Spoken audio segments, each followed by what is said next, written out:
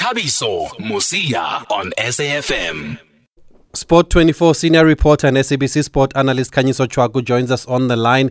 Khanyiso, 333 for 5. Was that enough on the board? It looked like at one stage they would get much more than that. Good evening, Tabi. So I'm looking at the start and I'm like, to be honest, it's not the kind of fast start that you get from Johnny Besto and Jason Roy, but you also worry that once they're in, you feel that they'll make up the runs as the game goes along. So look, it's also quite an unseasonably slow pitch that they're playing on. It's also unseasonably hot. I mean, the UK, it's 38 degrees in the north of England, and that is England's northernmost cricket ground, and it's that hot.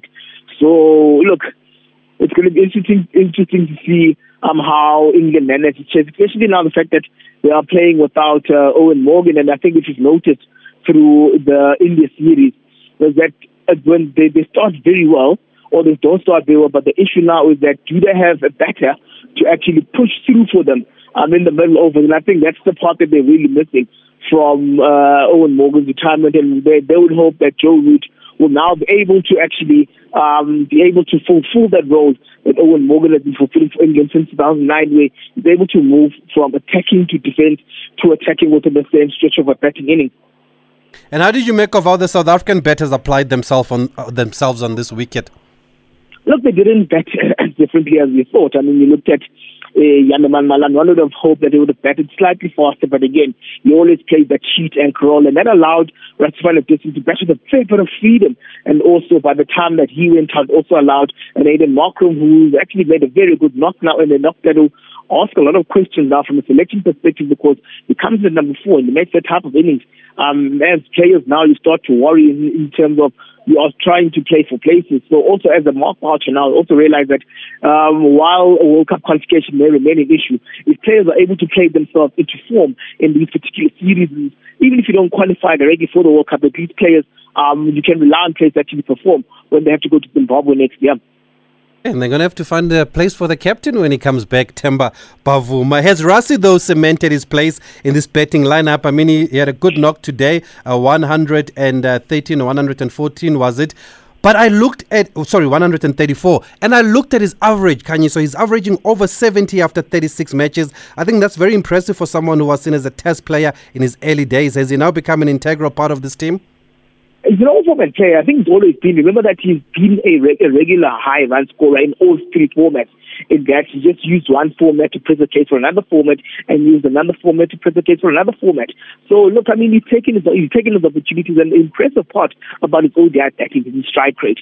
And that you look at the fact that he only scored 10 boundaries, but that means you've got a high volume of strike rotation, and in that heat, it must be punishing to actually bat in 38-degree heat and still retain the strike as much as he did. I mean, you'd say the same of an Aiden Markram. He had 9 boundaries in 77, or even 77, but still they rotated the strike to a large degree. So look, it's a very impressive batting performance from South Africa. One would hope that with the benign conditions that they're facing, even though the pitch is showing signs of slowing down significantly, one would hope that this is a performance that they will show, but also just to know when and how to accelerate. I think the important key now is how to use power hitters like Heinrich Klaasen and David Miller, because they came in at 5 and 4 overs remaining. So one would hope that South Africa score quickly, but also leave them at least 50 to 60 balls to get the eye in and then come off, because we've seen them come off in T20 cricket, we've seen them come off in ODI cricket. So I think 30 balls may not always be enough for players of their ability to get the eye in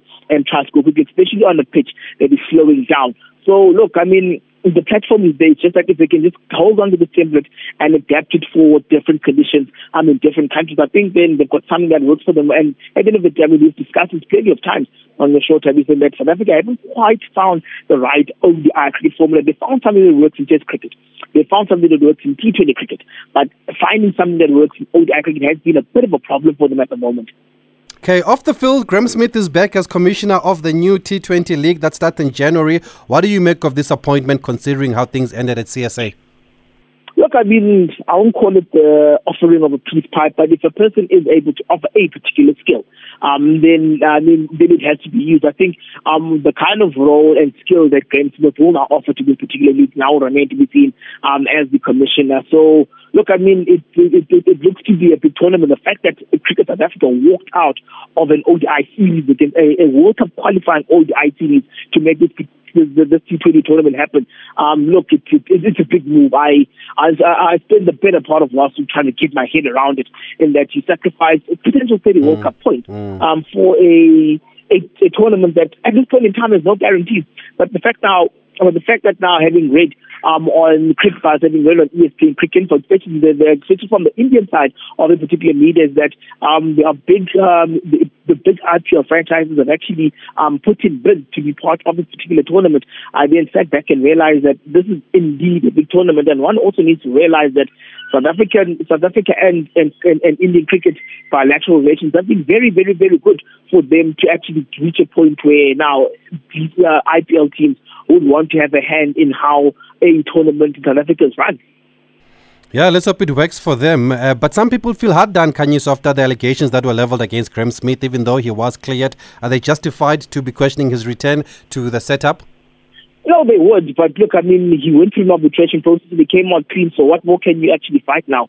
If he actually came out guilty on one hand and then CSA still requested to use services, then it becomes a bit of a different story. But the fact remains that he went through that process, he subjected himself to that process, and he came to the winning side. I think the one complaint will still remain with the fact that he never subjected himself to SJN. But now, look, that's water under the bridge. I mean, Mark Boucher has also gone past. The Mark Boucher TV did not take place. He's still coaching the Proteas. Look, there will be room for dissatisfaction. I mean, everyone will be allowed to have that. But at the end of the day, look, I mean, there were formal processes to establish whether they were guilty or not, and they came to from this particular process not guilty. Therefore, they just CSA then could be and should be free to use them in any capacity possible. Okay, Kanye, so let's leave it there. I still don't know what was wrong with the Mzansi Super League. Maybe we need another show for that. But thank you for your analysis here, and we wish them all the best in this new league that they are starting. Okay, England have now moved to 86 without loss in the 18th over of their chase of 334. After this quick breather, we speak to Chippa United owner, Mr. Chippa Mpengesi.